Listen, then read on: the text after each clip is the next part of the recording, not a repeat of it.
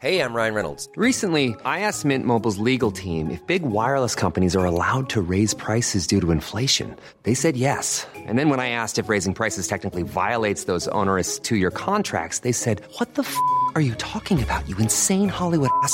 So to recap, we're cutting the price of Mint Unlimited from $30 a month to just $15 a month. Give it a try at mintmobile.com/switch. $45 up front for 3 months plus taxes and fees. Promo rate for new customers for limited time. Unlimited more than 40 gigabytes per month. Slows full terms at mintmobile.com. There's never been a faster or easier way to start your weight loss journey than with PlushCare. PlushCare accepts most insurance plans and gives you online access to board-certified physicians who can prescribe FDA-approved weight loss medications like Wegovy and Zepbound for those who qualify. Take charge of your health and speak with a board-certified physician about a weight loss plan that's right for you. Get started today at plushcare.com/weight loss. That's plushcare.com/weight loss. plushcare.com/weight loss.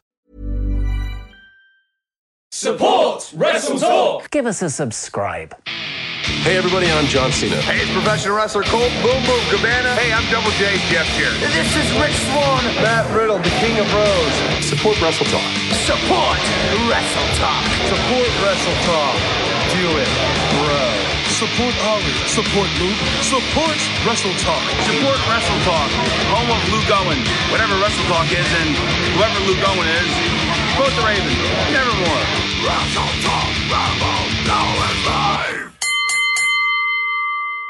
Hello and welcome to the Wrestle Talk podcast. I am El Fakador Laurie Blake and I am joined by housemate Simon Longden. Hello. Hello. Did you watch the James Bond trailer yet? Oh, yeah. Yeah. And what do you make of it?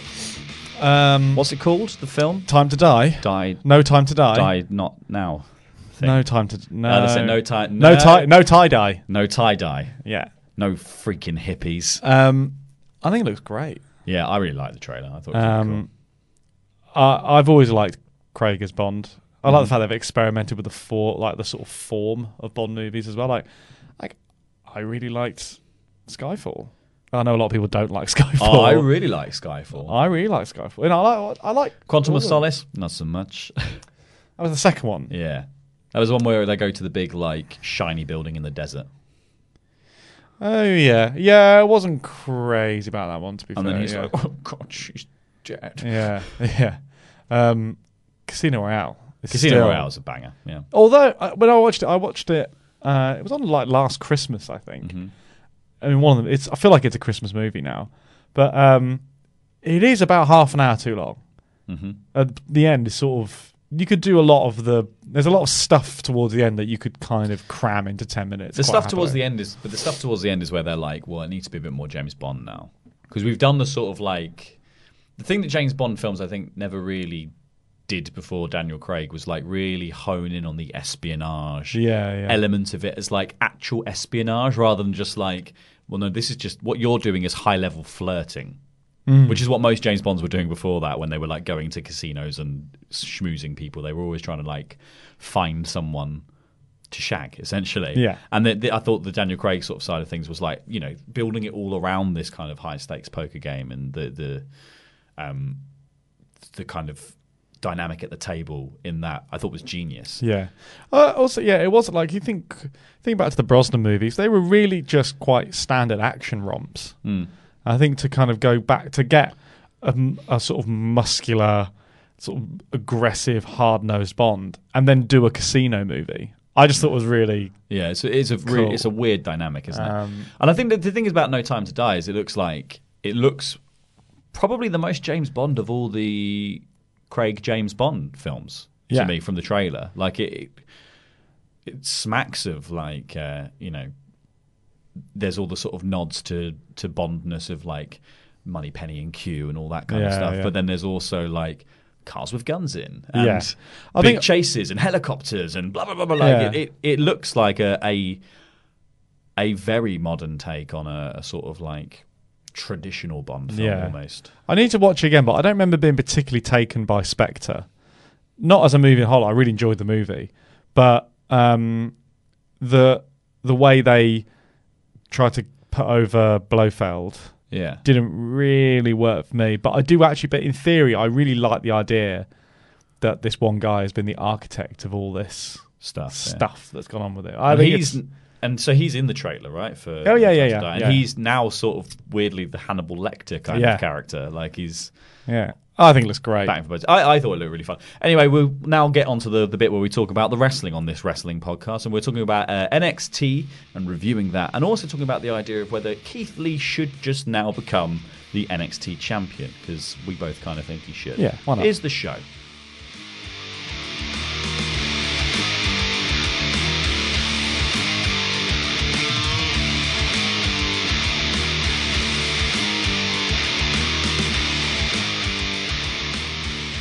Rather than go through sort of one of the highlights of this NXT to start the show off, I thought we'd discuss what I feel was kind of the big talking point coming out of NXT is that Keith Lee seems like he's getting a really big push right now. He does. And he definitely, the thing that's been teased now for the second week in a row is the Ciampa Lee. Yes, we're teaming now, but we are constantly sort of having these little stare downs and we're very much going after the same thing. Yeah. And it does seem that Lee is the logical choice.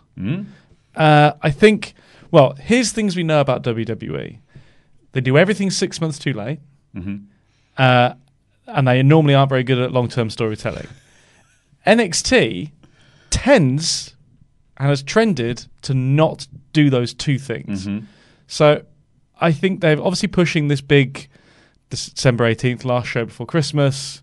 And if your long-term goal is Ciampa Cole at Mania, then giving Lee a run now to give it back to Cole later so Lee can go up. I can see that that seems to me a logical thing to do booking-wise, but also what doesn't seem to have happened in this run and this gold rush thing that the Undisputed Era have been doing. What there hasn't been until very recently is any kind of sort of really serious seeds planted for that in of itself to be a wrapped up narrative. The narrative of that seemed to end with them getting the gold. Yeah. And then essentially it's been let's now just see how the cookie crumbles as to the next contenders. Yeah. Obviously, we're going to be one of these few guys, but let's see who's hot. Yeah. It's Keith Lee. Well, it's weird, isn't it? So strap the rocket to him and here we go. But it's strange, isn't it? Because it was last week that we were talking about Finn Balor sort of moving into the title picture after he sort of announced himself for like his interest in the title when he first returned to NXT. Then he went heel. Then it was like building to a thing with Johnny, seemingly. Johnny was injured. Then it was like, well, it'll be Matt Riddle instead. Yes. And then it was, again, like last week, he was like, well, no, I'm now in the picture for the NXT title.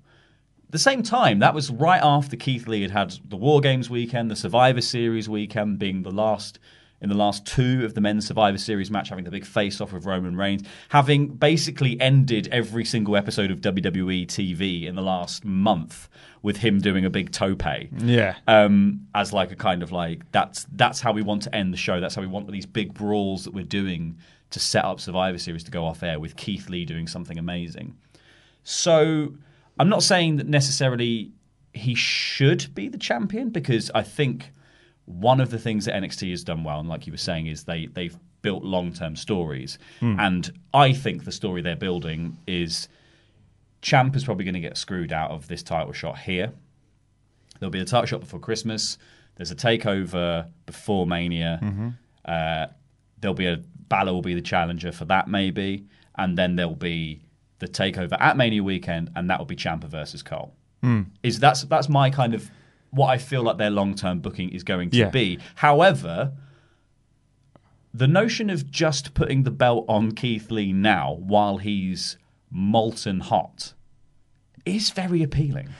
Also, I mean, again, a cautionary tale is that they've never really I can't think of an occasion where Kofi's the only one recently that they've just about put the belt on him just at the right time. I mean, they didn't do it. Roman's a bad example. They messed Braun. up. Becky, they messed up. Yeah, Braun, they did it too late. Goldberg, famously, they did it way too late. I can't think of someone who's come in super hot like this in NXT and had this similar sort. Maybe Shinsuke. You know, there's been a few guys who've kind of come in. Samoa Joe kind of came in super hot and kind of got the title pretty quickly. But I think those sorts of people, they already knew that that's what they were doing. I think they had a defined trajectory before they turned up. Keith Lee's been in NXT for years now and had like his storyline before they went live was literally before they went on to USA was literally I have nothing to do. And that was the story they were trying to tell with Keith Lee. So it's crazy the turnaround he's had now, and like I think like he was saying in this episode of NXT, there's a big 6-man tag match to finish off the show that Keith Lee's kind of the headline. I think he has the headline moments in. There is also a big face-off between him and the Undisputed Era, which is where he sort of. I think this is the first time in NXT that we sort of have seen. In the modern NXT at least, or the USA NXT, like what is Keith's actual goal and purpose? Because here he was like, I'm deciding which of the belts I'm going to take off you, and really he's been sort of stuck as Ciampa's backup for a lot of it, or he's been in the Dijak feud, or they've been teaming together to take on the Undisputed Era. But that was really just a sort of thrown together. Yeah, that was just a really fun big main event. And also the North American title shot was with Roddy. And also in that moment. When he was judging as to which belts he would take. But, I thought he was going to not choose Adam Cole. I thought he might do tag or something like that, which, the problem with that being that any wrestler, given any kind of agency, should want the top belt. End of story. Yeah. Well, so I'm glad they didn't fall into that trap. You really should think you're good enough for it. Yeah. So I'm glad they didn't fall into that trap. I just think right now, sometimes, I don't think they necessarily predicted this, because like you said, Keith Lee's been there for a while. And ultimately, all they did was start televising what he was doing. And everyone went, it's a happy accident. That guy. I think it'd be interesting to see what they do with Dijak. Dijakovic, who they've sort of decided is American now. They keep their. He was always American, but he's from his family's from Croatia. Right, it's kind of what they've. I mean, everyone's family's from somewhere. But especially, but Americans really like that. I think. I think it's interesting that they've sort of. I thought they were really going the direction of pushing that tag team because I feel like that has been quite a. They've really hit that a lot. Yeah, and we've brought that up a few times on chatting about this on the review and said, like, I feel like those two guys are the ones to beat Fish and O'Reilly. But clearly, also, I think you've got to take into account that Fish is injured now. Yeah. So the tag belts are probably going to be undecided. So this is what's interesting. The undecided era for a little while. So I think this is kind of what's happened. I think probably the plan was some kind of holding feud with Balor or Johnny, kind of grasping for the belt. Like, still end up in this sort of triple threat situation. Still kind of do this booking, and then have the tags and then the North Americans go either way. But because of the Fish injury and because of the Johnny injury, they've had to essentially tell the same story with different people slotting in. But coincidentally, during that time, Keith Lee got super hot, and the Saudi Arabia situation happened, and now suddenly we're having NXT in Survivor Series. That all happened very, very quickly, and just sort of panning for gold. Keith Lee has kind of come out the bottom looking amazing, and they just sort of gone with it. I think. That's the thing. You could see the booking happening on air, basically. Yeah, and part of why wouldn't you go with it now? I think my argument is if there was ever a time to just ditch your plans and do something that's going to shock people, it might just be put the belt on Keith Lee, because he can do everything he does everything Braun Strowman does as a sort of larger man character, but infinitely, like he said, gifable, the most viral gif. He does half of what Ricochet can do, and he's amazing on the microphone. And he's got great entrance music. You're basically, I think they're sitting on somebody who is one of the stars that people always say that WWE doesn't have anymore. Yeah, and I think giving him the strap now means that what they can quite quickly do is kind of give him, now maybe not long term, this is a bad example, but kind of give him the Kevin Owens push. Whilst he's got the belt, whilst he's legitimised, whilst he's still remembered in the eyes of the wider audience, make him do a surprise appearance on some Raws, beat someone big, establish, come back down, have a feud, drop the belt, go up. And that's it. You can do that in a couple of months. You know, we've seen like Drew McIntyre's a good example of that as well. Like just legitimize him with the belt, have him look great, have him drop the belt in a great match, and just move on. You know, NXT, you know, let's not call it developmental, but ultimately it does still sit and exist to create and be the start of the conveyor belt for new champions. And also, when you look at what Ciampa said in that interview, where he said he wants to stay in NXT, he's going to be around to win that That's belt. Perfect for plenty of time. Ciampa is now the guy who you can legitimately give the belt to, have him drop it and get it back again, and be the guy to see off the next crop of people. Like it's all working out weirdly well. Smashing a bottle of champagne over their taxi. Yeah, exactly. Very well. He's the guy to pass the torch. I just think this is all. Yeah, this seems to me the logical happiest accident. Yeah.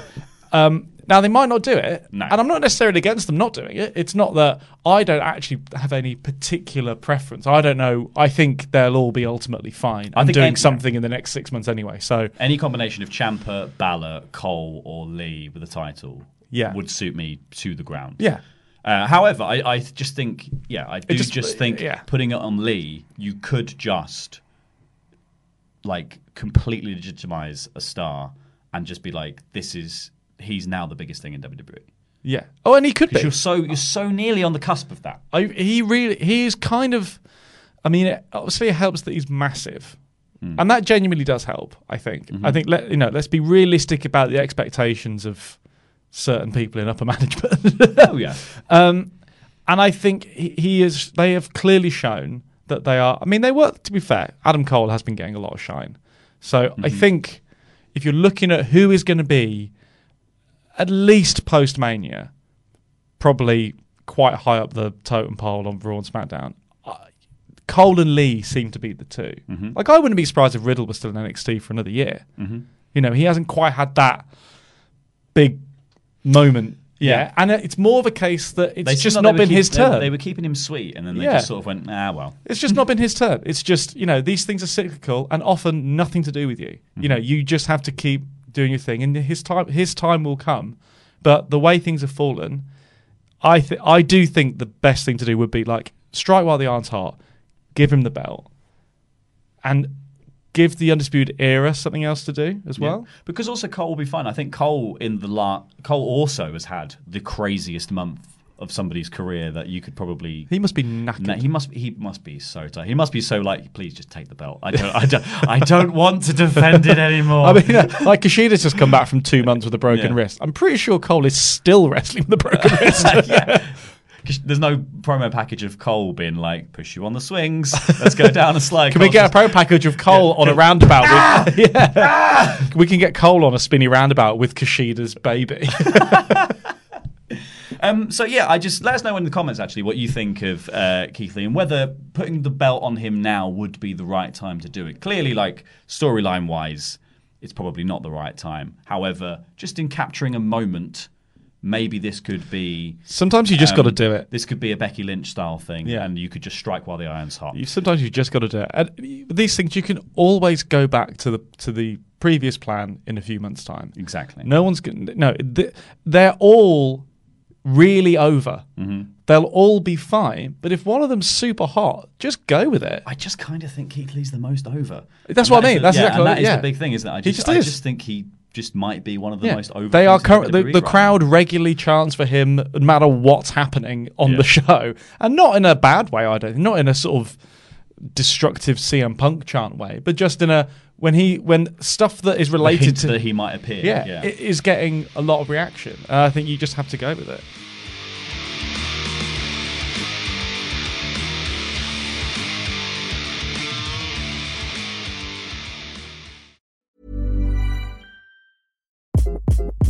Hi, this is Craig Robinson from Ways to Win, and support for this podcast comes from Invesco QQQ. Invesco QQQ is proud to sponsor this episode, and even prouder to provide access to innovation for the last 25 years. Basketball has had innovations over the years, too. We're seeing the game played in new ways every day. Learn more at Invesco.com/QQQ. Let's rethink possibility. Invesco Distributors, Inc. Life is full of what-ifs. Some awesome, like what if AI could fold your laundry? And some, well, less awesome, like what if you have unexpected medical costs? United Healthcare can help get you covered with Health Protector Guard fixed indemnity insurance plans. They supplement your primary plan to help you manage out-of-pocket costs. No deductibles, no enrollment periods, and especially no more what-ifs. Visit uh1.com to find the Health Protector Guard plan for you. One size fits all seems like a good idea for clothes until you try them on. Same goes for healthcare. That's why United Healthcare offers flexible, budget-friendly coverage for medical, vision, dental, and more. Learn more at uh1.com. Hey there, it's Michelle Norris. I'm host of a podcast called Your Mama's Kitchen. When I travel, I'm usually looking for a way to find a taste of home when I'm not at home. And one of the things I love to do when I am at home is entertain. And Airbnb allows me to do that. When I was in California recently, I rented a house that had a great kitchen. And when we were sitting around the table, we were all thinking, we're in someone else's house. Someone could be in all of our homes as well. If you have a home, but you're not always at home, you have an Airbnb. Your home might be worth more than you think. Find out how much at airbnb.com/host.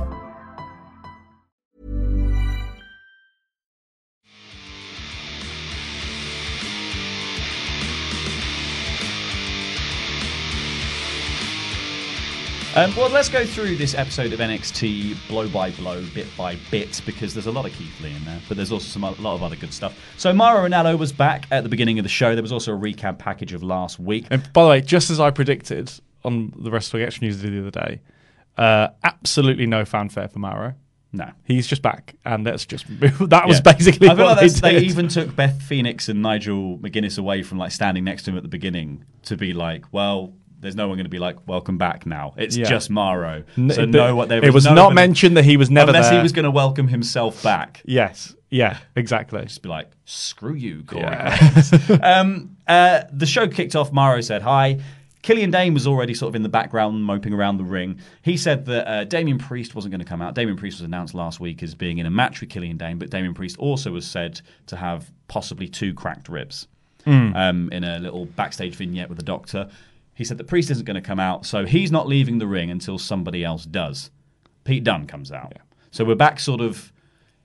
I don't know, I feel like that's maybe a holding pattern for these guys. To be honest, when they started having they did a really great bit where kind of Priest kind of got taken out, and then he was kind of fodder so that Killian Dane could attack Dunne a few weeks back. And then as they were leaving, he just got involved. And I really loved that. I've not really seen that. Often doesn't happen in those sort of run-ins and stuff. And I thought, oh, this is actually really cool. And I was really engaged in this sort of feud that was developing. And then it's just sort of happened on TV and it's sort of done. Well, it's quite an odd blow-off. It's one of those weird things where, because the feud was building... I think the feud was kind of building to that triple threat for War Games. But then that became about getting a title shot because they needed a match for Adam Cole at Survivor Series that had to be done at the last minute. Then that was Pete Dunne doing that. And that kind of earning your way to a championship opportunity feels like you're pretty much done with the feud. Yes. I don't know. I know what you mean. It did feel like the finale, so I was a bit like, oh, Pete Dunne cares about this again. However, it was a perfectly fine match. I think it wasn't stylistically. I don't quite understand why we've seen these guys, for over a month now. They've not even been able to have a match for all the destruction they're causing each other. Interferences, outside brawls, whatever, all this stuff going on, and the blow off is a quite technically astute wrestling match. Similar to when Dean Ambrose and Seth Rollins were supposed to have their big crazy fight. And then they had a wrestling match. So I don't... Stylistically, I was really hoping... I was really looking forward to it. I was like, oh, great, we're going to get this match. This will be fun. I feel like it should have been on a takeover. This could have become something bigger. And I don't quite know why they just had a sort of... Again, really good. But I kind of wish they had more of a fight than a wrestling clinic. It was a fine clinic, and there was a lot of fun stuff in there, like... there was a bit where they kept teasing Dunn doing a German suplex on Dane, and he finally does it, and everyone's like, wow, that man is strong. I thought the craziest spot was Dunn does this big tornado DDT, hits the double stomps, kicks him in the head. He rolls outside, does the moonsault onto Dane on the outside, but then Dane just sort of picks Dunn up and dumps him on the apron. Does a big senton, then he does the cannonball spot that he's been doing into the steps, which just looks awful. That's what he did to take out Dane in one of their like post-match brawls on NXT TV a while He looks ago. like, you know, when Foley used to get thrown into the steps and he would always do like the flip over. He basically just sort of does that into the steps. Like he sort of half falls over and just ends up sort of on top of them in a pile. It just looks brutal every time. It's a wicked little spot. And then the finale comes as they sort of do Dane goes for a Vader bomb, Dunn catches him in a guillotine, Dane picks him up, set out a power bomb. They end up sort of on the turnbuckle because Dunn's trying to stop him doing another Vader bomb. Gets him in a big sleeper, and Dane decides, well, the best way to break this sleeper is if I just fall now. Falls, squashes Dunn, but he's also slightly groggy from the sleeper hold, so he just collapses on top. 1, 2, 3, Dane's the winner. It was good. It was I really enjoyed it. I liked the callback in the end of the match as well. So that was sort of like Dane diving off of something with Dunn attached to him was the finish to their War Games match, where Dunn was clever enough to then quickly cover Priest, who'd been jumped onto. And sort of steal the victory. But here, obviously, without someone else, Dunn becomes the cropper. I think it would have been cool if, because it was supposed to be like, I'm not leaving till by the end of this night, we would have had a total, including Raw, of 5 different people saying they're not going to leave a ring unless they have a fight. There's a lot of that happening in WWE. I mean, the hostage count of wrestling rings is going through the roof. But I would have thought it'd be cool if, as Dunn came out, if he suddenly like snapped and just ran and met him on the ramp. Had a bit of a brawl, then got into the ring and had exactly the same match they already had. But I just think they needed to do something to sort of acknowledge that they have more anger at each other than was sort really of displayed. All you got was Dunn sort of throwing his jacket at Dane, like which did get a big ooh. I was like, I think that's quite the aggression. It's a little bit schoolyard. These guys were killing each other 3 weeks ago. Dakota Kai was then seen backstage with Kathy Kelly. She said she gave Rhea what she wanted, ruined Tegan Nox. Tonight she's going to show her so she says, tonight I'm going to take her out just like I did with that hood rat. Yim. But this is her confession. This is the first clue in the mystery of who beat up Mia that anyone's ever bothered to pay attention to. No one has been investigating this. No, I know. And then Dakota's it's really just weird. like, I did it. Well, because in the match later on, it gets mentioned, and I went, "Oh, is that what she meant?" I was like, so that is just what happened now. That massive moment is just sort of gone by. A pithy one-liner in a stage segment. I feel like it's so weird they weren't mentioned, like, because I get the Tegan Nox thing was such a big deal, and that obviously is kind of what you want to concentrate on in the story, because that was such a brutal beatdown, and that's why Dakota Kai later is coming out with Tegan Nox's death playing in the background. But you also want to acknowledge the fact that, like, maybe hint a little bit more that Mia Yim's going to be annoyed at Dakota Kai because it was Dakota Kai who attacked her. Yeah. But then I guess, like, it's weird because Mia also didn't know that. Because Dakota was stood right next to Mia on the night of War Games, being like, "Oh, are you okay?" In her like NWO gear that she was wearing, and then she put her in the ambulance, slammed the door, and was like, "I'm in the match." But like it's kind of odd that this was just sort of this weird throwaway moment to build to what was quite a hot return and beatdown angle. Yeah, I know what you mean. It was a bit strange, and also it was because the hood rat thing was mentioned a few times. There's definitely been a lot of Googling in the script department to make sure that's okay to say. Oh, yeah. You know what? And I'm still not sure. I'm not 100%. I'm not 100% sure. Yeah, but they took some other words out of the first draft, so they were like, "Is this one okay?" Yeah, they're referencing several things about Mia Yim there, and I'm not sure how comfortable they should all necessarily be. But hey. It's out. I didn't say it. So next, the Undisputed Era came out. Bobby Fish not with them because he's injured. Cole said that Undisputed Era took over Raw and SmackDown, embarrassed all the guys at Survivor Series. They're the Iron Men of NXT and need to be repaid properly. He then puts over the fact that he says that they haven't been repaid properly. He's been ragdolled into the crowd by Keith Lee, and I'm not a ragdoll. And then he says that Finn Balor betrayed him as well and turned on him with a Pele kick at the end of last week's NXT. They say, "We're not leaving this ring until Finn Balor gets out here and explains himself." Well, Finn ain't coming. No. Keith Lee turns up. Yeah. Keith Lee comes out. Kyle says to him, "You're just a moment maker. You faced off against Roman Reigns and you lost. You did the big pounce that was the gift last week. But what have you actually achieved?" And he says, "Oh, sorry, I was actually just deciding which of your championships I wanted to take off you." Is this after Kyle O'Reilly called him a loser? I love Undisputed Era's put downs. My favourite one was so funny. the War Games one that Roddy Strong does, where he like leans over the ropes and he goes, "Feast your eyes, dork."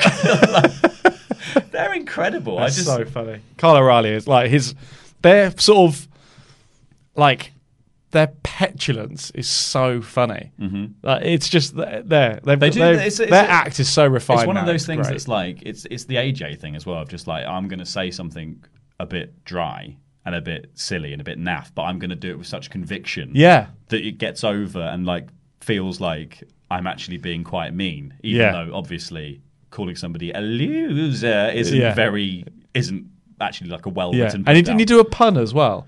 He did a really bad pun. Oh, what did he say? I can't remember what the pun was now. It was like momentally or something like that. Oh, momentarily. Yeah. It's just like it didn't even make sense. It's just a lot of fun. And then so like they attack Lee after he says he's going to take one of the championships off them. He manages to fight all of them off on his own, basically. Cole then starts to try and sort of run away up the ramp. Ciampa jumps him. They then run off the Undisputed Era into the crowd, leaving Ciampa and Lee in the ring. Ciampa then picks up the NXT Championship, which has been left behind, Goldie, which I don't even think he's touched since his return. And this gets such a big response in the crowd. The moment where he's like leaning there and he picks it up, everyone's going like, "Daddy's home, Daddy's home." But I thought this was a good little mirror for the end of the episode as well. That we'll sort of come back to when we get to the main event and stuff. But this moment where Ciampa's holding the belt and Keith Lee's the one sort of like having his moment stolen almost by Ciampa's interference here, because it's Ciampa's music playing, Ciampa's holding Goldie, but Keith Lee fought off the Undisputed Era. And I just think it's an interesting parallel. But more on that later. We then saw Xia Li backstage, who said she was going to take on Shayna Baszler and show her that she's a warrior. Did a sweet kick at the camera. Hi-ya. I think they should have zoomed out for that. It was a bit sort of like, whoa, that was a foot. It was sort of like here, wasn't it? Yes. Yeah. And like some of the crowd went, ooh. I was like, I don't think that deserved to do. It was a perfectly fine promo to remind us that, yes, Xia Li was involved in the Shayna Baszler thing last week. Yeah. We then got the Kushida promo package where he was saying that he's been off with his injured wrist for 2 months and spent a lot of time with his family, and he's doing this for love, which I thought was nice. Yeah. He's now the 5th or 6th guy who's sort of done this for the love of his family. That's a bit. He should be. Doing it's a bit old hat. He should be doing this to get his almanac back. Is what? Anything. I just think to get back to his own time. I feel like he's just so obviously a babyface anyway. I don't think we need to necessarily, like that was like Roddy's gimmick when he first turned up. It's very white meat babyface. I just don't think it's that interesting. No, and it didn't work for Roddy. I don't think either. No, it didn't. He didn't do it. Yeah, Roddy. Like in my head, I didn't really like Roddy until Roddy turned heel. Yeah, same here. Then we got Xia Li versus Shayna Baszler, where she was going to show her what a warrior she was. This was mostly sort of like a stand-up MMA style striking contest for most of it until Baszler grounded the action and started doing all of her I'm going to stretch your arms out and stamp on them things. Xia Li showed a bit of guts, but ultimately just sort of came a cropper when she missed her kick, and Baszler was like, Kirifuda clutch. Yeah, I really liked this match. I thought it was really good. Yeah, I thought it was again that really good sort of not quite a squash, but very obviously dominating win. Do you know what I mean? Like it put Xia over. She's getting a proper push at the minute. I think she's really good. She's good. There are some moments that still look a little bit too. We're going through a list of moves in our head, but I mean that happens a lot. That happened at the Survivor Series main event. Yeah, it happens again in another match last night as well, which we'll get to. But I thought this was perfectly fine. And it was the right thing to do before you're going to make something of Baszler later in the evening. Yeah, like she needed this little win to just be like, remember who the champ is, because she had a good night on Survivor Series, but a bad night on the Takeover. Yeah. And I was kind of against her having the match. It was last week, wasn't it? She had a match. Or was it the week before? Shayna had another match, didn't she? Against? I can't remember who it was against now. Or was it? Yeah, anyway, a couple weeks ago, she's had a match on TV sort of fairly recently. Like maybe it was the week before War Games. She had one, and I was kind of against her having matches on TV. I was like, no, she's got a lot of mystique. Yeah, but actually, I sort of changed my mind on that one now. I think actually, because of her style.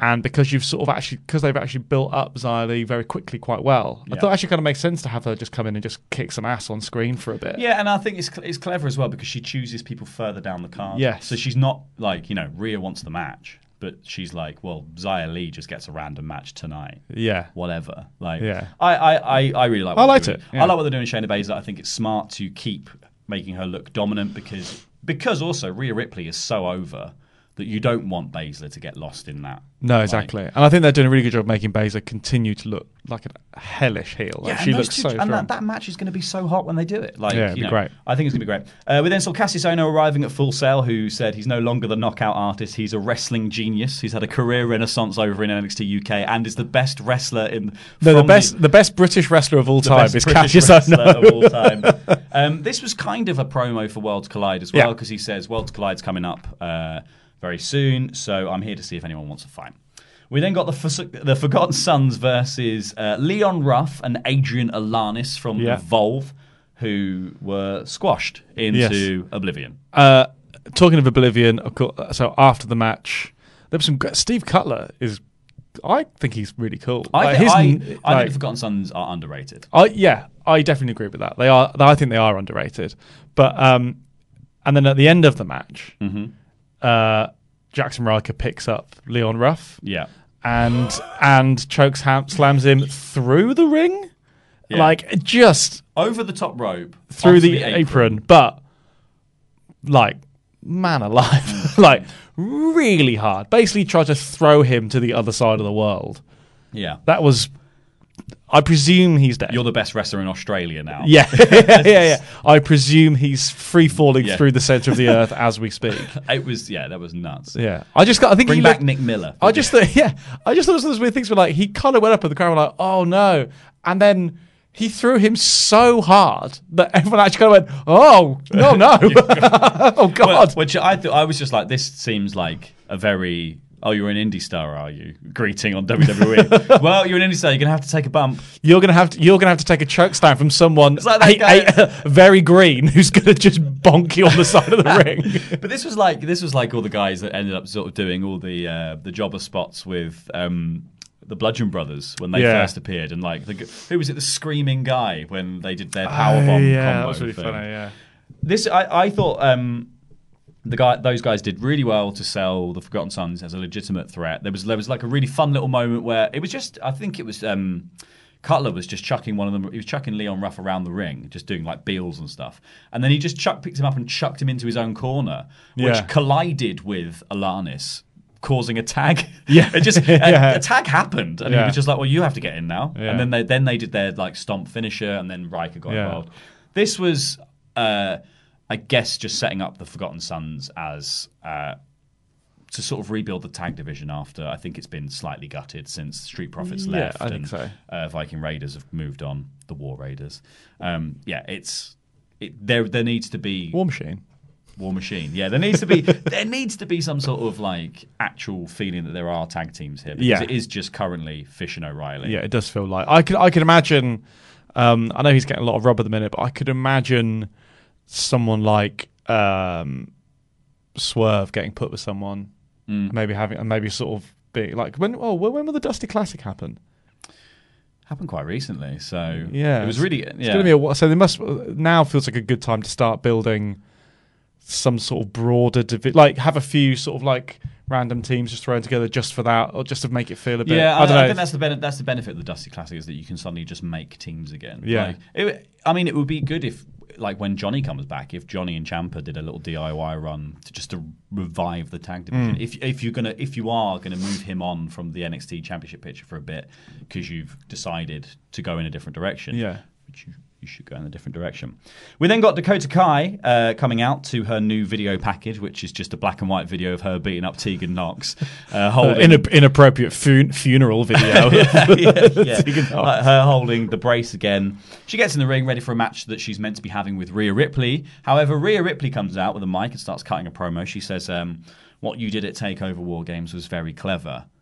And then I might have miswritten this, but she goes like, "Do you know what else is really clever right now?"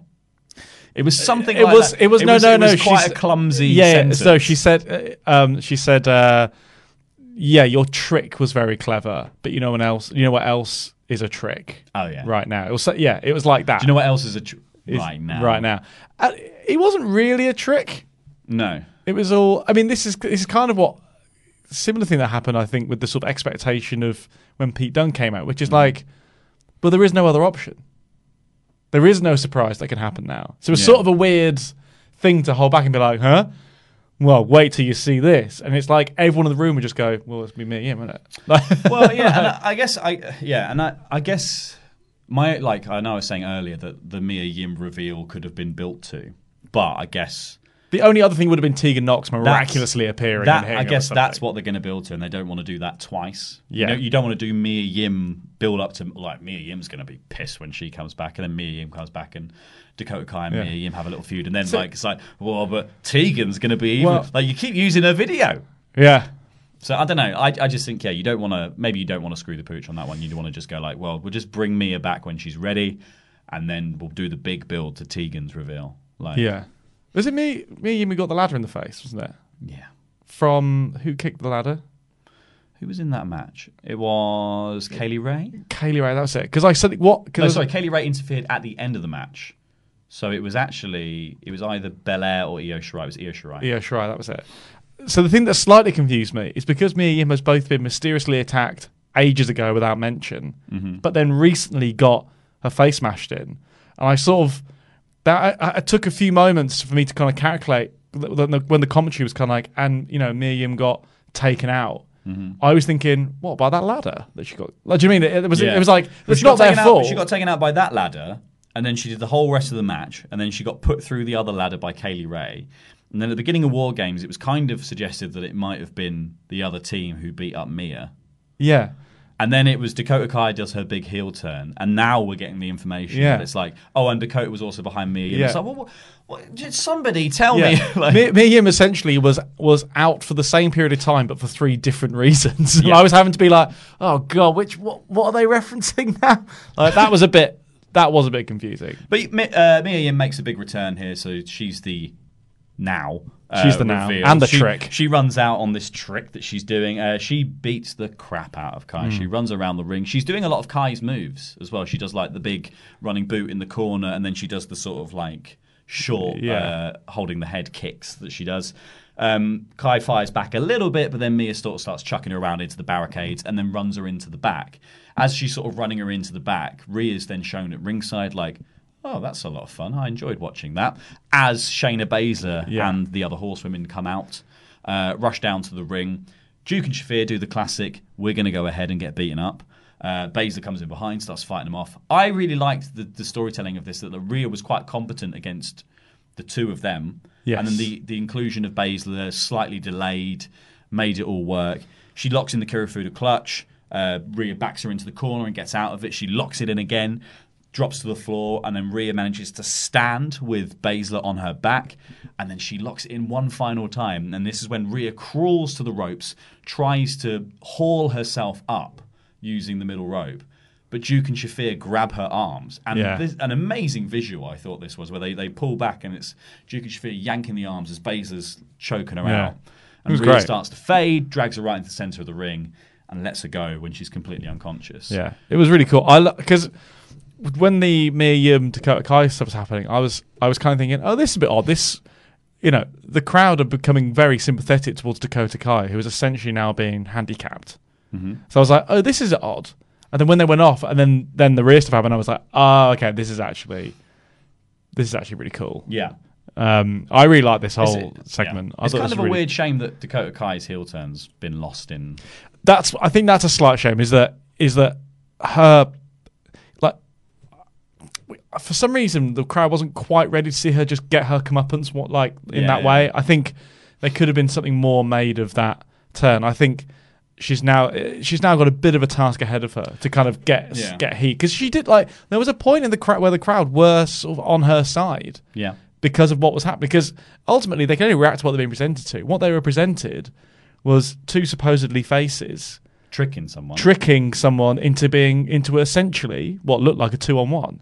Yeah, and it wasn't a match; it was just a beatdown. Yeah, so that was. I understand why it was a means to an end. Yeah, but I do think now that they're gonna have a little bit of. They've set up obviously Mia and Dakota, but now Dakota, you know what's annoying? Now Dakota should beat up Mia Yim backstage. Yeah, well, now she needs to attack her. But that's the point, isn't it? It's here. Mia Yim should have made her return, and Dakota should have the reveal of Dakota being the attacker in the first place.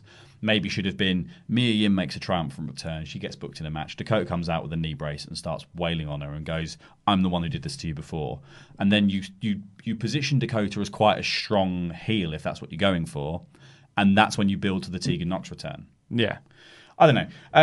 I still liked this. Yeah, this so segment. did I. I thought it was really fun. I thought it was a really good way to hype Baszler and Rhea. Makes Rhea look strong in the sort of she won't quit Austin vibe. Ripley. But then also makes Baszler look like smartest champ alive.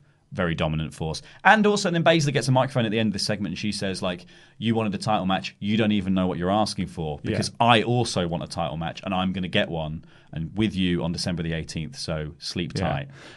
I think also week by week the Shafir and I always forget the other one. Jessamine Duke, that's it. Week by week they are getting better at stuff. Mm-hmm. And I thought they actually looked legitimately.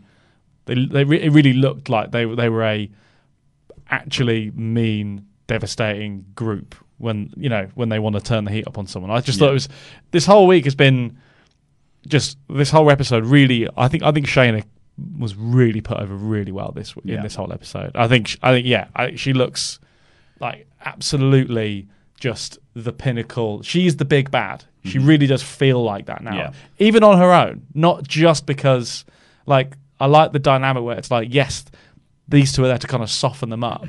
But they're hyenas. And she's it's great. I really enjoyed it. It was really cool. We then saw Kathy Kelly with Tommaso Ciampa. They said they needed a third man. Surprise, it's Dijakovic. Yeah. Finn Balor then does... Again, is that the third non-surprise of the evening? Finn Balor then says that everyone else is playing checkers while he plays chess. Checkmate, which obviously if you're playing checkers, you don't understand. Yes, so true, I guess it was a fine little promo package. We then got one for Swerve as well, which again just made him look really good.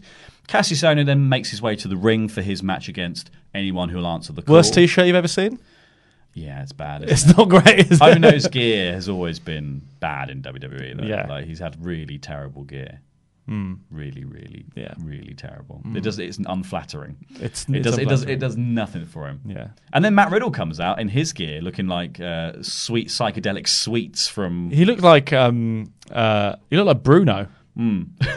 Yeah, he did look like Bruno. He gets the Goldberg Riddle chance, and they actually had a really fun, good match. I really enjoyed this. Riddle did all of his kind of usual spots in a slightly different order, like going for the big German, goes for the Broton and the backflip, but he gets tripped. Ohno goes outside. Riddle quickly jumps the ropes, catches him on the other side, and does this huge penalty kick on the apron, which I thought was really cool.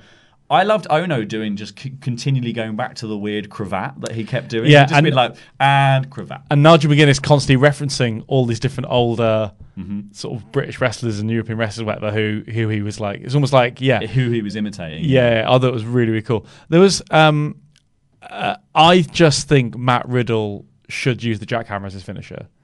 I don't think his whatever the bro. Apparently, he did a Progress show recently. That was him and Keith Lee tagging against someone, and the first thing Riddle did when he came out was he just hit a spear and a jackhammer. I think it should be his finisher. He's big enough and strong enough to do it. It's a great reference. Nobody else is doing it. I guess Keith Lee is sort of doing his own version of the jackhammer, but I just don't think the Bro Derek is a very. He's got other very devastating looking moves. That his finisher is just quite weird. Knee looks and he's used that as a finisher. Then like it's funny. I feel like sometimes NXT guys they have a sort of TV finisher and a PPV finisher. Mm-hmm. Do you know what I mean? Like, I'm not a big fan of the Bro Derek.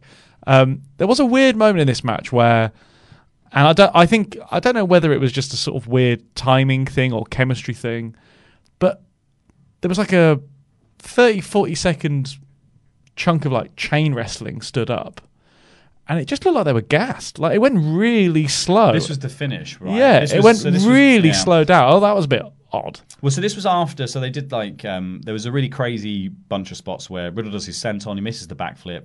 Ono goes for his toes, holds his toes. Oh, that was great. Starts bending him, and then Riddle hits a big knee to get out of it. He does the bro to sleep, the power bomb, flips him over, knees him in the face, and then hits the floating bro. And Ono still kicks out. Yeah. That was awesome. Like what a stretch! Like because I think Riddle does that really well as part of just like his performance of just I am now just going to hit 10 moves in a row. Yeah. And they're all going to be increasingly devastating. He basically like hot tagged one guy. Yeah. Off his toes. Yeah. It was cool seeing Ono actually also not necessarily just emptying his basket of tricks. Mm-hmm. I do like how he really, he has changed his game to be like he's saying it is. He's not just genius.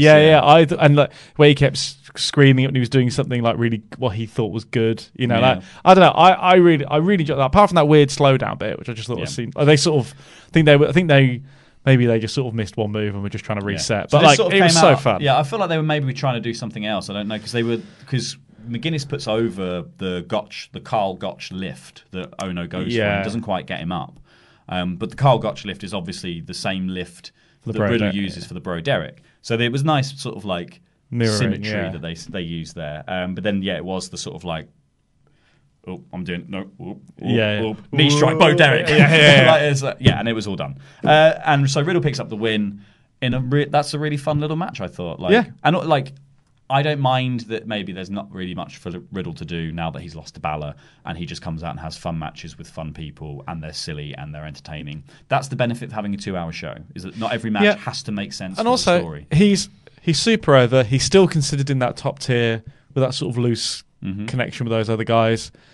He's absolutely fine. He's just the way things have just fallen right now, he's just not involved in, and that's fine. I don't think he's lost any shine. I don't think he's lost anything. I think he's probably going to be. Seems to be he's probably going to lead the charge for NXT at Worlds Collide. Yeah, he'll be the big name. Yeah, and if NXT is getting a big push still off the back of that, they'll probably pick up the overall victory there. Yeah, I don't think he's because also lost Worlds anything. Collide last year, the winner of Worlds Collide, Velveteen Dream, got a title shot of his choice. Yeah, and chose the North American Championship. Yeah, incorrectly, but he did choose the. Should have chosen the top belt. Maybe there was a like the little TNC was like not the top one. Yeah. But maybe you take on Walter. You never know. It was made official that the Women's Championship match will be happening on December the 18th.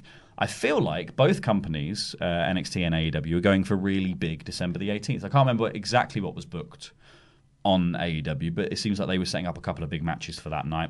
They got a tag title match. NXT is going to be having the Women's Championship match and the Men's NXT Championship match. So that's like a pretty exciting. One of those belts is changing hands. Something's happening, yeah.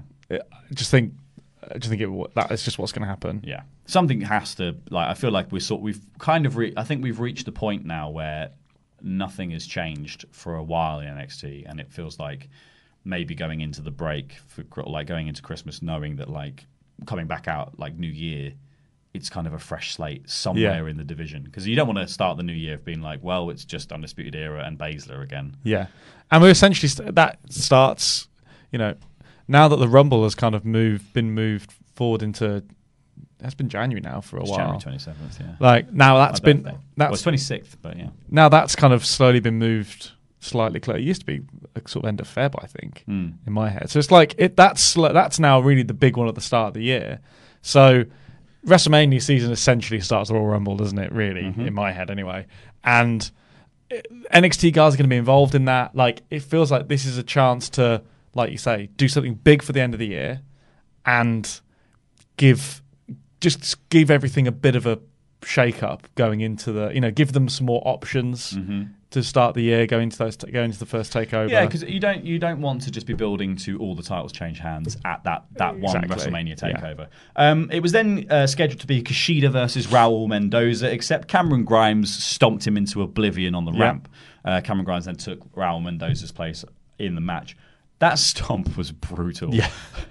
Like the cave-in is a crazy move anyway. So the big jumping double stomp thing that Cameron Grimes does. Love it. Yeah. And I thought this was a really fun sort of like, well, what about me kind of moment. Yeah. And I feel like these two might have a really good feud coming off the back of this match because it was a really short little sprint. Like Kushida basically started the match really hot. He hit the sort of handspring to knock Cameron Grimes off the apron. Went up on the top turnbuckle, hit a rolling senton from the top turnbuckle to the outside, which was just nuts. People were just like, oh yeah, Kushida's back. He then did a bit of like, they did a really fun little spot where he tried to put the octopus on 3 times. Yeah. Which was just like, oh yeah, do you remember he does high flying and he's also really good at submissions? Yeah. Just so you're all aware.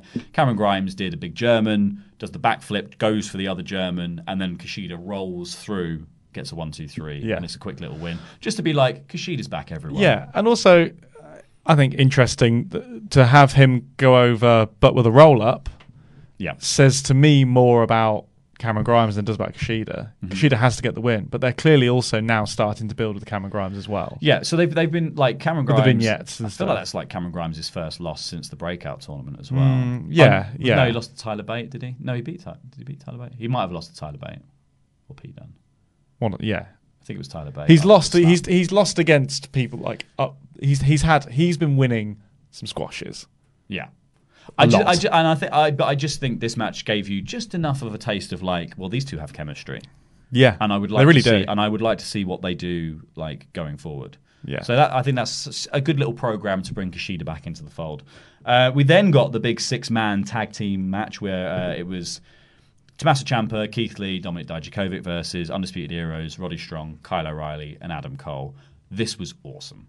Oh yeah, This was exactly what you thought it would be when you put all these bits in the ring. I think the main story of the match and the main thing they were trying to do was put over the people who will be challenging Adam Cole for the championship going forward. So it was like Dijak was really the tag partner who was there to be beaten down. Tommaso Ciampa comes in with one of the craziest hot tags I think I've ever seen. He comes in, double clotheslines Strong and O'Reilly. He chucks Roddy Strong out. He hits a belly-to-belly on Kyle, who rolls into the ropes. He does his running knee in the ropes. He then grabs Adam Cole, who's trying to climb into the ring, and does the Widow's Bell DDT. He then hits Project Ciampa on Kyle and gets this really close to. I was just like, that is insane. It's just like, that was awesome. No, 2 finishes. Goodbye. Yeah, he's so good. All these guys are great, and they've all been working together enough now. They've all got really great chemistry. Again, clearly, like they have done a few times now, really building up when is Keith Lee going to do a big thing. And that came with him rising into the camera shot towards the end. Well, so this is the big finale of the match, right? So like they did and everyone ends up outside, basically. Dijak does a big spinning springboard dive onto the big pile of people. Somehow missed most of them. Yeah. You had to spin around. As they were climbing back in, Keith Lee ends up on... No, sorry, Dijak ends up on the turnbuckle. Looks like he's going to suplex. With Kyle. And they're sort of fighting, and people are sort of watching them. Finn Balor jumps into the ring, hits a running drop kick onto everyone. He hits Cole into the ref, and the ref he snookers the referee into everyone else in the pocket, and then sends all the balls scattering. He hits ref into top pocket and takes out everyone else. It was amazing. From there, he then hits a 1916 on Ciampa. It's Ciampa, yeah. So he knocks everyone else out. He picks Ciampa up, hits 1916, and then he goes in the corner, does the finger guns. But as he's doing the finger guns to set up his drop kick, Keith Lee just... It was such a great... You forgot about Keith. Yeah. That was it. It was, just great camera work. Great spot. But it was another, like, I think...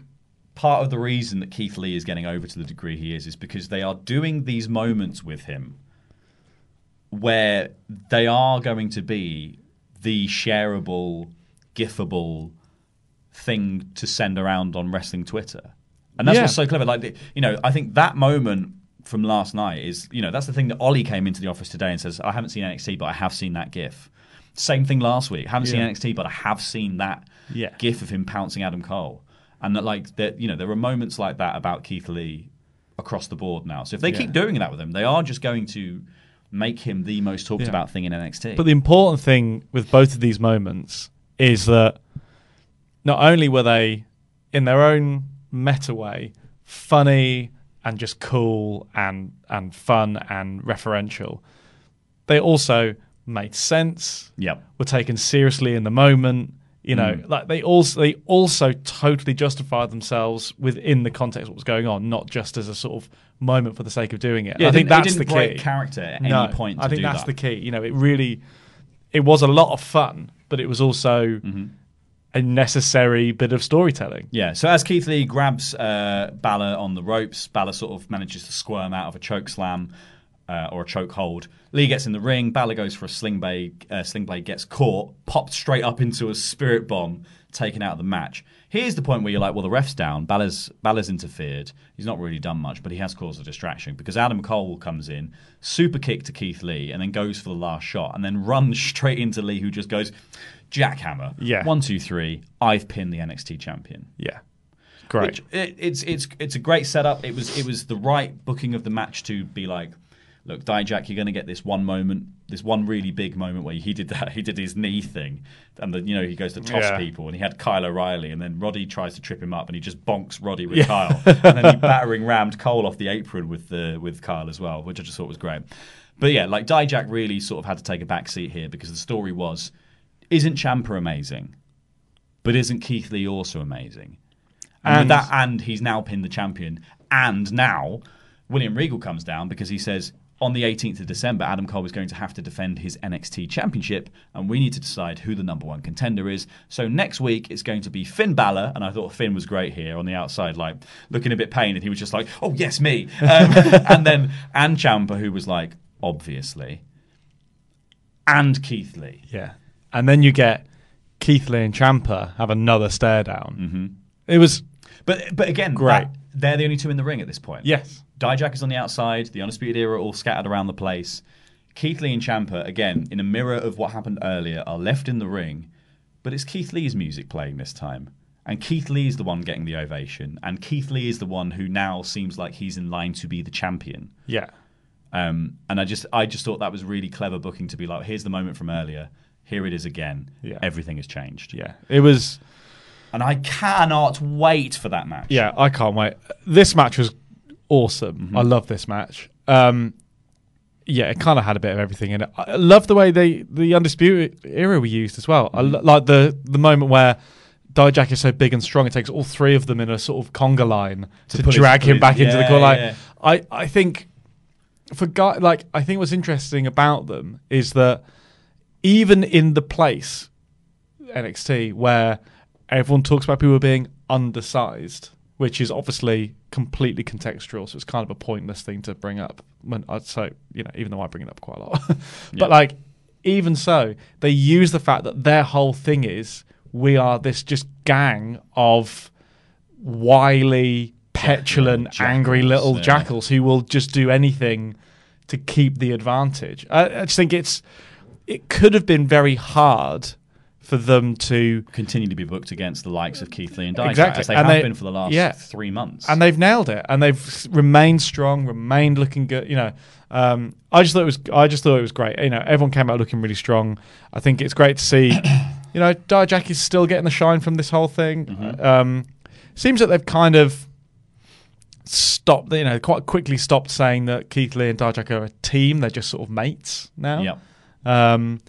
But yeah, I just thought it was great. And I thought the stare down team, I clearly, I think the triple threat is going to be amazing. Yeah, I think this episode again just showed that NXT has a wealth of talent, and obviously they can't do everything with everyone, but they've got so many good people now that you're just happy to see them come out and do something, and they don't necessarily feel at such a loose end that you're like, oh, there's just no hope for them.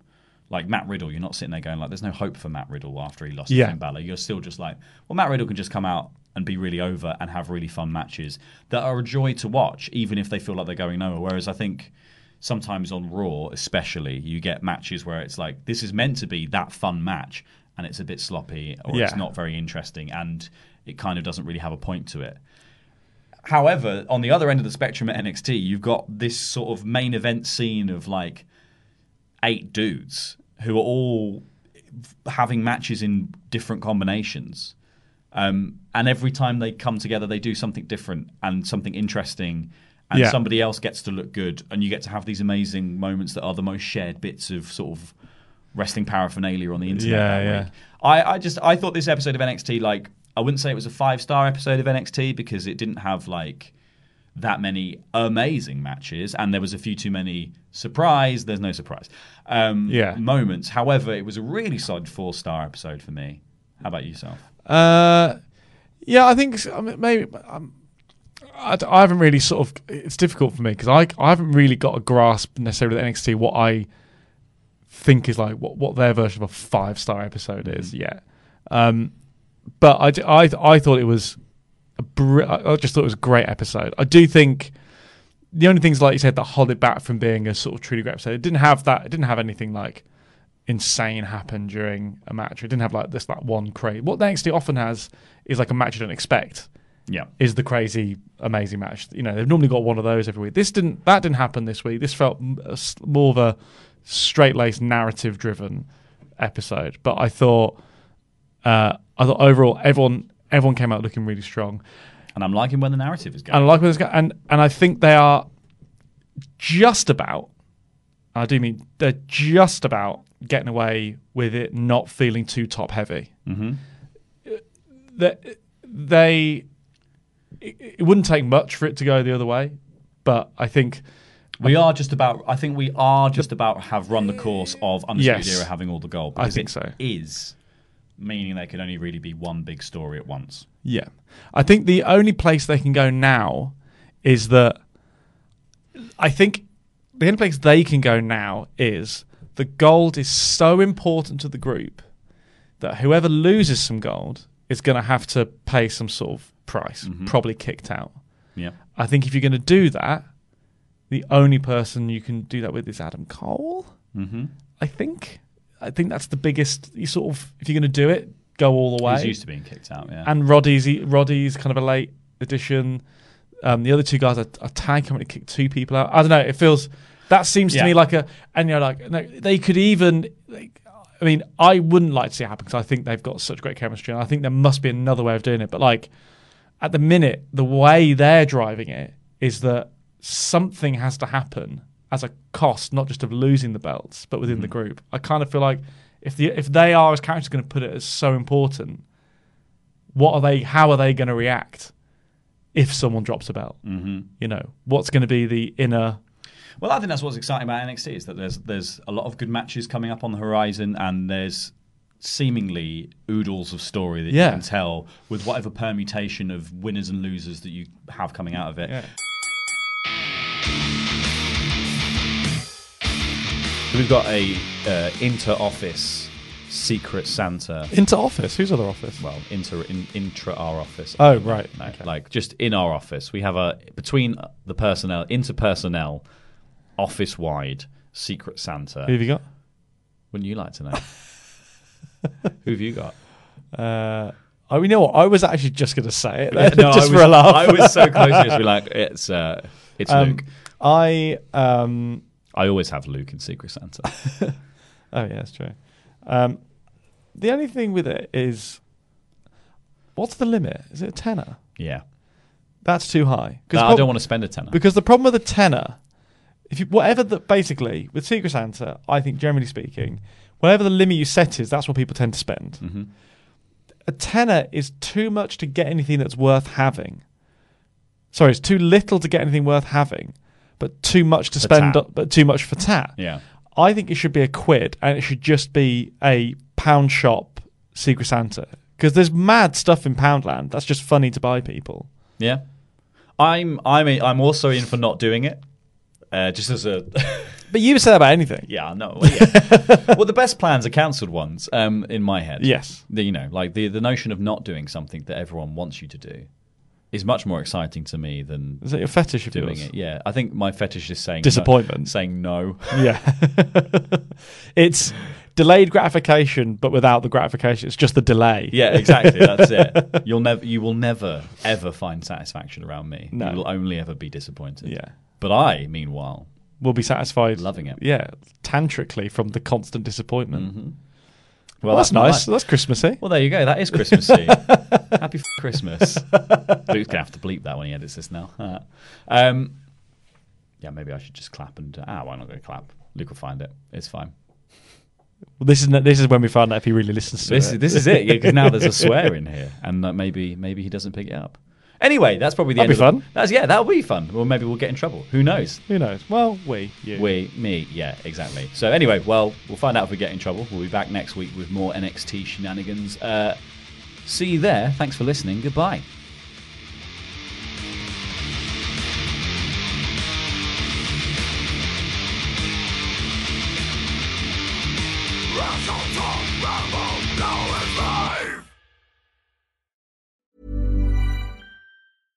Imagine the softest sheets you've ever felt. Now imagine them getting even softer over time. That's what you'll feel with Boll & Branch's organic cotton sheets. In a recent customer survey, 96% replied that Boll & Branch sheets get softer with every wash. Start getting your best night's sleep in these sheets that get softer and softer for years to come. Try their sheets with a 30-night guarantee. Plus, get 15% off your first order at BollandBranch.com. Code BUTTERY. Exclusions apply. See site for details.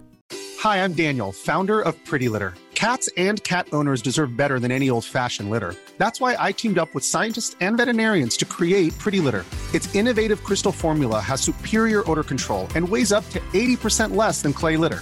Pretty Litter even monitors health by changing colors to help detect early signs of potential illness. It's the world's smartest kitty litter. Go to prettylitter.com and use code ACAST for 20% off your first order and a free cat toy. Terms and conditions apply. See site for details. Even when we're on a budget, we still deserve nice things. Quince is a place to scoop up stunning high-end goods for 50 to 80% less than similar brands. They have buttery soft cashmere sweaters starting at $50, luxurious Italian leather bags, and so much more. Plus, Quince only works with factories that use safe, ethical, and responsible manufacturing. Get the high-end goods you'll love without the high price tag with Quince. Go to quince.com/style for free shipping and 365-day returns.